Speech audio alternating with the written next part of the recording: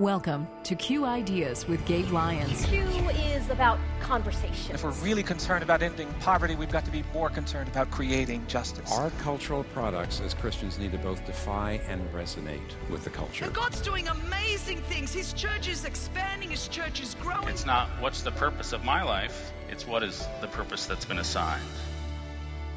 Stay curious. Think well. Advance good. This is Q.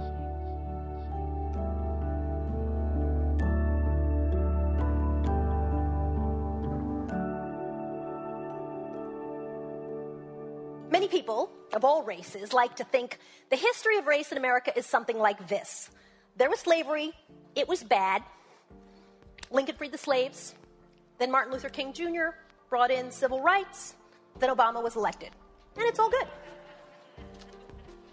Not so much. It's a pleasant summary, but it actually skips the violence and the horror and the true telling of what actually happened.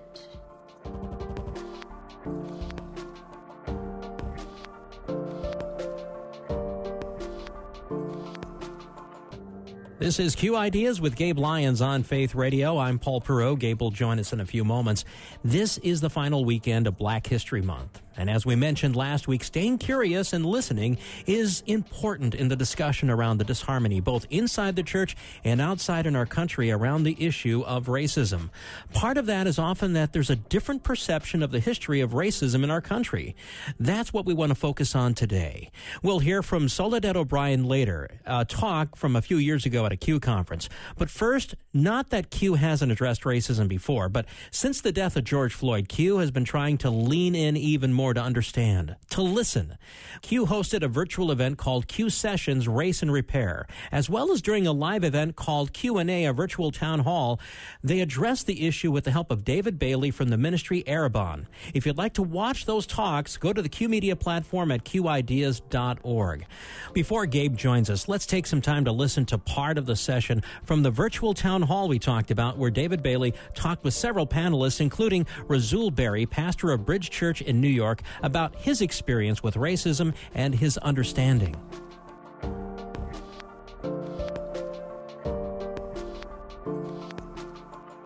15 years ago, there was like what I call like kumbaya theology, racial reconciliation theology, and we're like literally pastoring people in a community that's been dealing with years and years of economic policy. I think a lot of the stuff that people are crying out about is really about federal, state, and local level economic policies that started from 1930s and didn't start to correct itself till around the 1975 minimum. And I think we're still dealing with the consequences of that. If you want to understand what I'm talking about, read The Color of Law. But we were feeling this and dealing with this issue. And at the time, the only people who were really talking about this were either like sociologists, critical race theory folks, liberation theologians. And so I'm a person that just reads broadly. And I try to be able to articulate other people's viewpoint before I can form my own viewpoint. And so I noticed in the last few months, there's just been a high talk about critical race theory. And you've written 2 articles about this. One article is just really trying to address a little bit about what critical race theory is, and then another article talking about some of the history of the resistance, and just let people know about it so they can look it up. But would you explain critical theory, critical race theory, and your concerns about secularism, critical theory, and critical race theory? Sure. Well, that's a lot. I'm not going to do all that in one chunk. But what I will do is kind of give you a story about how I even got into this, because this was not on my radar to kind of invest a lot of time thinking or talking about.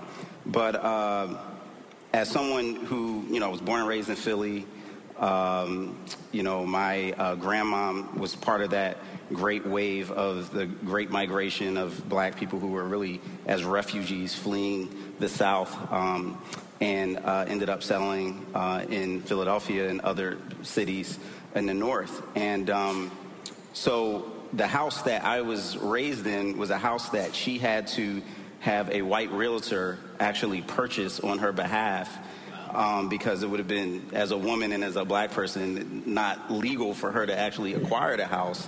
And then after 2 years, move in. As soon as she moved in, for sale signs went up on the whole block within a week. So by the time that I grew up in that same neighborhood, the tax base had eroded. The school eventually that I was supposed to go to for high school shut down. I mean, just as a failed, school. Like I'm seeing this, and this is someone who, her grandparents were slaves, right?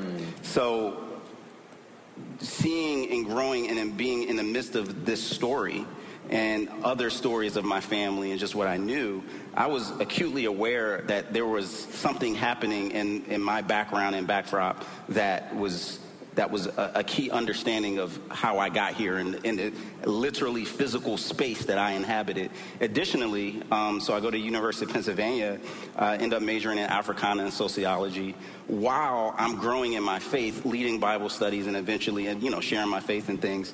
And so for many years, I had to be in these two different worlds that felt like they had nothing to do with each other. My Christian evangelical world that I love to understand the Bible and communicate, but then this other social, justice world that oftentimes was very antagonistic toward the faith, and the Christian people were antagonistic toward them. And I'm trying to figure this all out. And these were the experiences that formed me.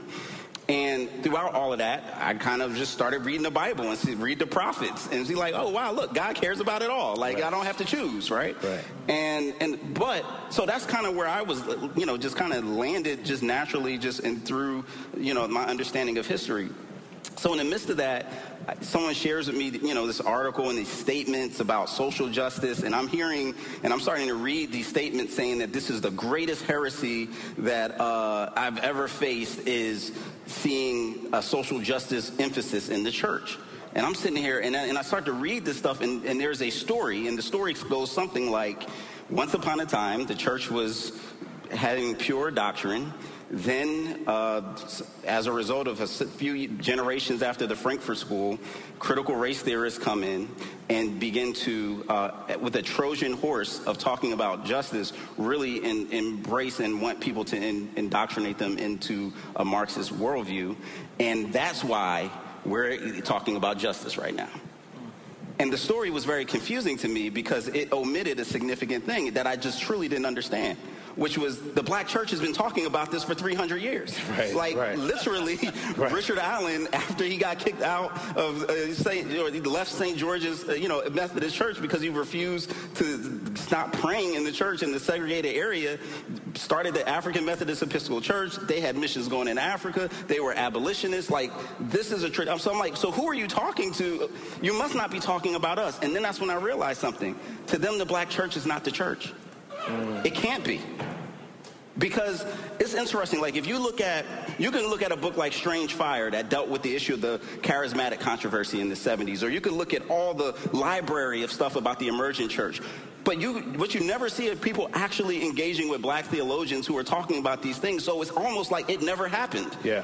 And so as a result, first of all, it's just ahistorical. Like, these things have been discussed. I mean, there is a guy named Dr. Martin Luther King Jr. You heard of him? He wasn't a critical race theorist. Like, he was like just preaching the Bible. Like, so it was kind of frustrating. But then as I started, critical grace theory, this idea that critical grace theory is the first article I wrote. And it came out of this idea of common grace and the reality that we do this in every other sphere of discipline, right? We look at, something like, we use the word narcissist all the time. Well, that's a word that Sigmund Freud created, and he's the father of psychoanalysis, who was a rabid atheist, but yet somehow we find value in some of the insights that he had about psychoanalysis. You turn over to postmodern theory and other things as well. And so I'm like, we have this aspect of common grace in our toolkit to be able to embrace this. Why is this such a big deal?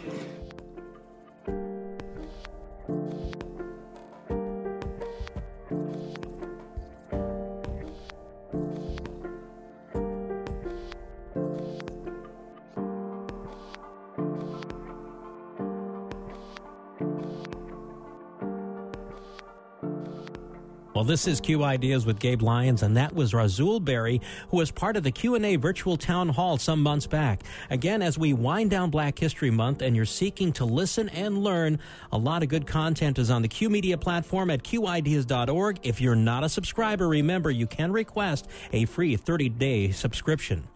As we continue this week, Gabe is joining us now as we continue to focus on the history of racism in America. Gabe, tell us about our next speaker, Soledad O'Brien.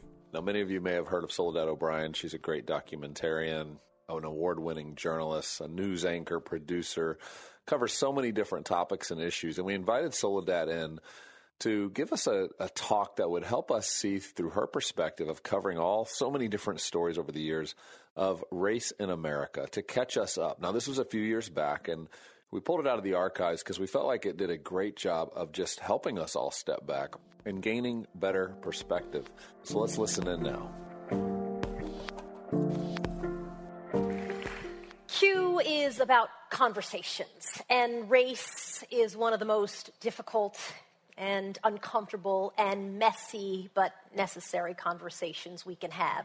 It is, I've been told many times, the third rail of conversations. And yet, here we are. It is difficult to advance good ideas about how to move forward in this country and around the globe when we have such a troubled racial history and a very strong reluctance to talk about it and confront it.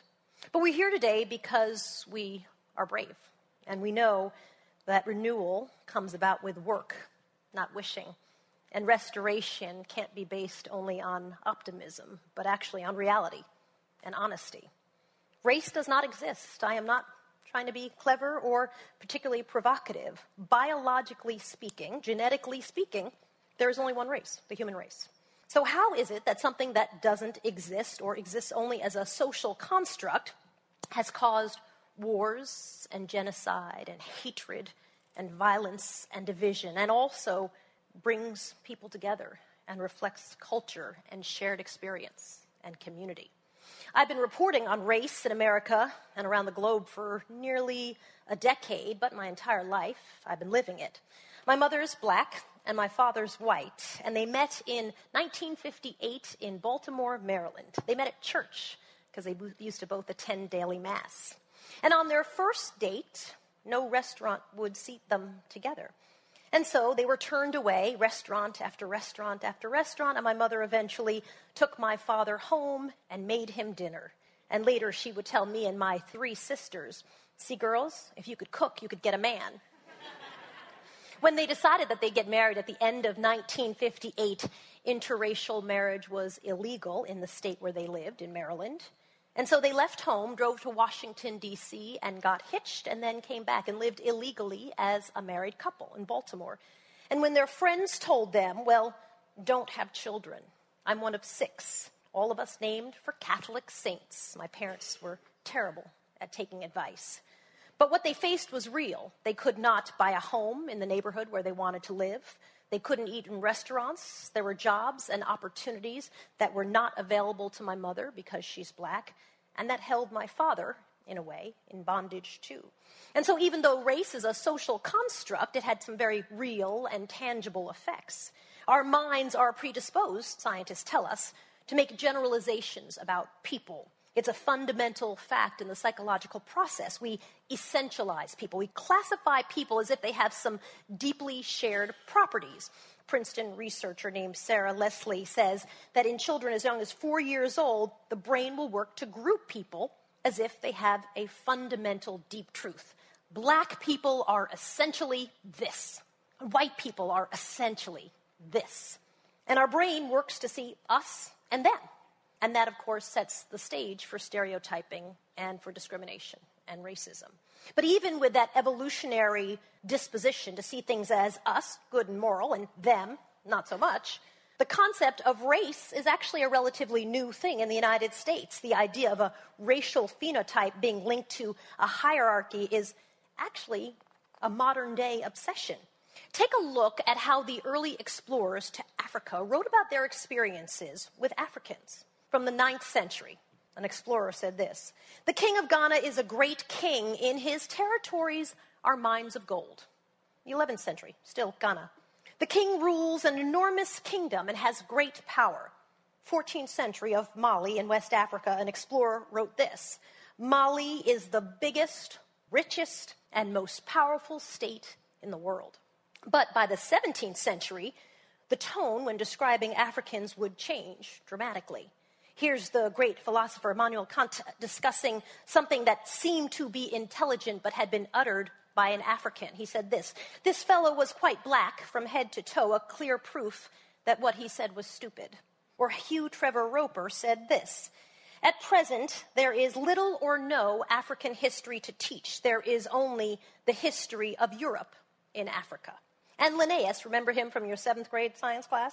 He created that taxonomy that divided human beings into Homo sapiens, Europaeus, Asiaticus, Americanus, and Afar. It won't shock you, I'm sure, to know that Homo sapien Europaeus, the European man, was described as active and adventurous, and Homo sapien Afar was described as lazy and careless. So we must ask ourselves what exactly happened in that 3-century gap when we went from respective African kingdoms, they're amazing, to Africans, they're subhuman. The answer, of course, is colonization and slavery, and we reap that today. If you're American, you, of course, probably studied the first permanent settlement at Jamestown, Virginia. You know the settlers struggled, they nearly died, but by 1617, they found success with a crop, and that crop was tobacco, and it turned out to be a hardy crop that flourished and, most historically relevant, required lots of hard labor to harvest. And so, for Europeans, the New World meant jobs and opportunities. A system of indentured servitude offered people who were willing to work for 4 to 7 years of labor. When they were done, they got corn and clothes and land. And white Europeans, many of them poor and unemployed, came to the New World in droves. And it might surprise you to know that historians say that black indentured servants and white indentured servants worked together in Jamestown under the roughly same terms. People thought not really in terms of color. Someone wouldn't say, I'm white. They might say, I'm an Englishman, or I'm a nobleman. But they wouldn't say, I'm white, he's black. But the mid-1600s would be a turning point. Indentured servants became problematic. They moved on, and in fact, they often became competition. And so slavery would become legally recognized. It was no longer just heathens who were enslaved, but anybody whose ancestors were heathens. It became a lifelong condition. It was passed down generation after generation. And the scholar George Fredrickson said this was the very moment, in fact, that race, not religion, became the justification for slavery. And in characterizing people by race and creating a hierarchy, white people are the master, black people are the slaves, that became the law of the land. And the way to justify the enslavement of other human beings, which was hard to do sometimes, was to say, literally, the Bible supports it, and also to create a narrative that blacks were not actually human beings. And if they weren't really human beings, then they really didn't have the capacity to live as free people, right? And if they lacked the properties that would entitle them to be free, then we weren't doing anything wrong. They're not like us. And it became a psychological necessity to think negatively of the people you were enslaving to justify the awful things that you were doing to them. This rationalization, based on what we casually call race, this phenotype, continued for centuries, and the vestiges of it continue to this day. It ushered in an American era that we rarely talk about, Reconstruction and Jim Crow and segregation, and what came with that, which was violence and domestic terror and exploitation. And we are uncomfortable discussing this part of our American history. 2 weeks ago, there was a new study that came out on lynching in America. It found that there were just under 4,000 cases of black people who were lynched between 1877 and 1950. It was domestic terrorism, a violent public spectacle with the goal of terrorizing black people and hunting them down and killing them. And we'd like to imagine that it was perpetrated by a lunatic fringe. A bunch of extremists did these terrible things. But history tells us that was not the case. An example, 1930, young black man in the American South, shot, hung, burned, castrated. His genitals and his fingers were cut and handed off, sold to people in the crowd. The crowd numbered in the thousands, and it was entertainment. People brought their children. And they smiled for the roving photographers who, in turn, sold postcards for 15 cents. It was a community celebration, and its point was to underscore racial domination. We do not like to confront our own horrors, but this is a legacy of race in America. Many people of all races like to think the history of race in America is something like this. There was slavery, it was bad. Lincoln freed the slaves. Then Martin Luther King Jr. brought in civil rights. Then Obama was elected. And it's all good. Not so much. It's a pleasant summary, but it actually skips the violence and the horror and the true telling of what actually happened. And we are here to have a conversation today. And we are not going to fear the truth of our own history. Because you cannot advance good if you don't confront bad. And you cannot seek renewal if you are not willing to dig into the uncomfortable truths about how we got here today. Today in America, we grapple with race. My most recent documentary for CNN took a look at the relationship between black people and the police. And our documentary happened to coincide with several high-profile killings by police of black men in Missouri and New York City and Ohio and elsewhere.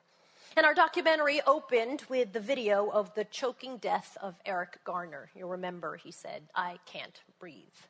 Happened in Staten Island.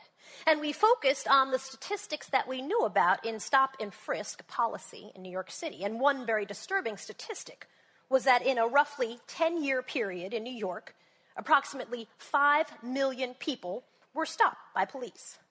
83% of them were black and Hispanic men. And 90%, that's 90%, were not found guilty of any crime. Not a felony, not a misdemeanor. They didn't get a ticket. 9 out of 10 people had done nothing.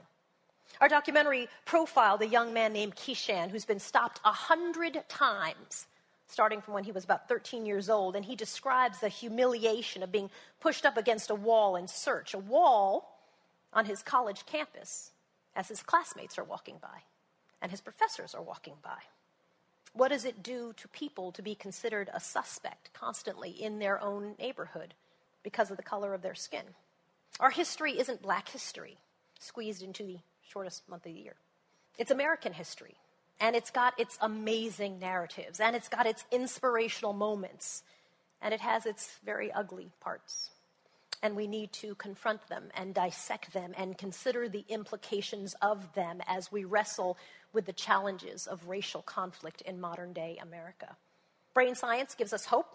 Researchers tell us we can override how our brain works. We can trick our brain into breaking those us and them associations, and that's great news. And my belief in human beings gives me great hope. My mother used to tell me the story of walking in Baltimore with my 2 older sisters in the early 1960s. They were toddlers. And I asked her, so what was it like to live in a city where your marriage was illegal and your children were considered to be genetically inferior? People used to spit on us, she said. Oh my goodness, what did you do? I asked her. And her answer stuck with me forever. She said, we knew America was better than that. And by extension, that meant she was there to be part of constructive change.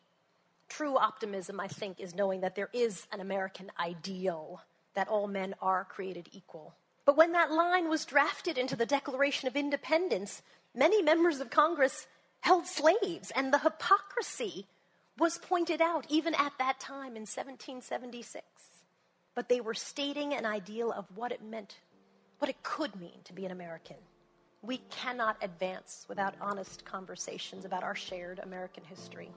What will bring renewal is digging into those tougher moments in history and having the courage to learn our own story so we can be better and we can do better.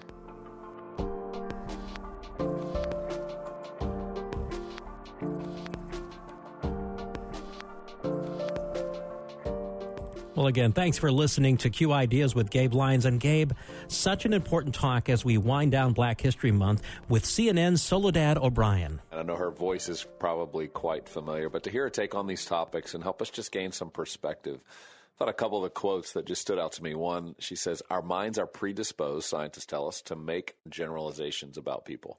How important is that to just remember that every individual is made uniquely in the image of God? No two people are the same. But in our own ways, we tend to try to generalize, to try to make one person's story everybody's story. It simply isn't true.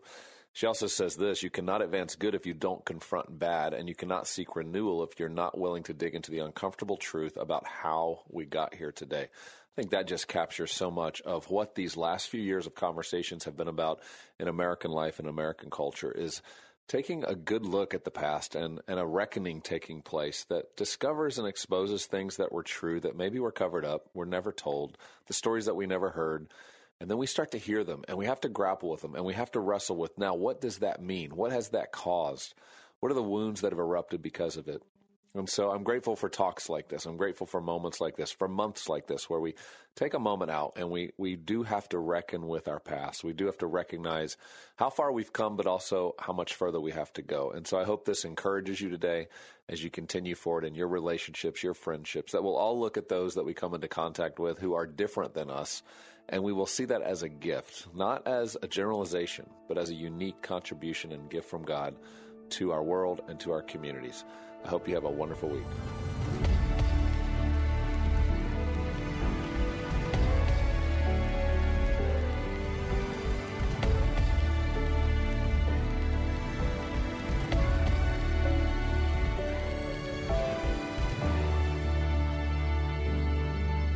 Q Ideas with Gabe Lyons is made possible in partnership with Faith Radio and Northwestern Media. Thanks again for listening.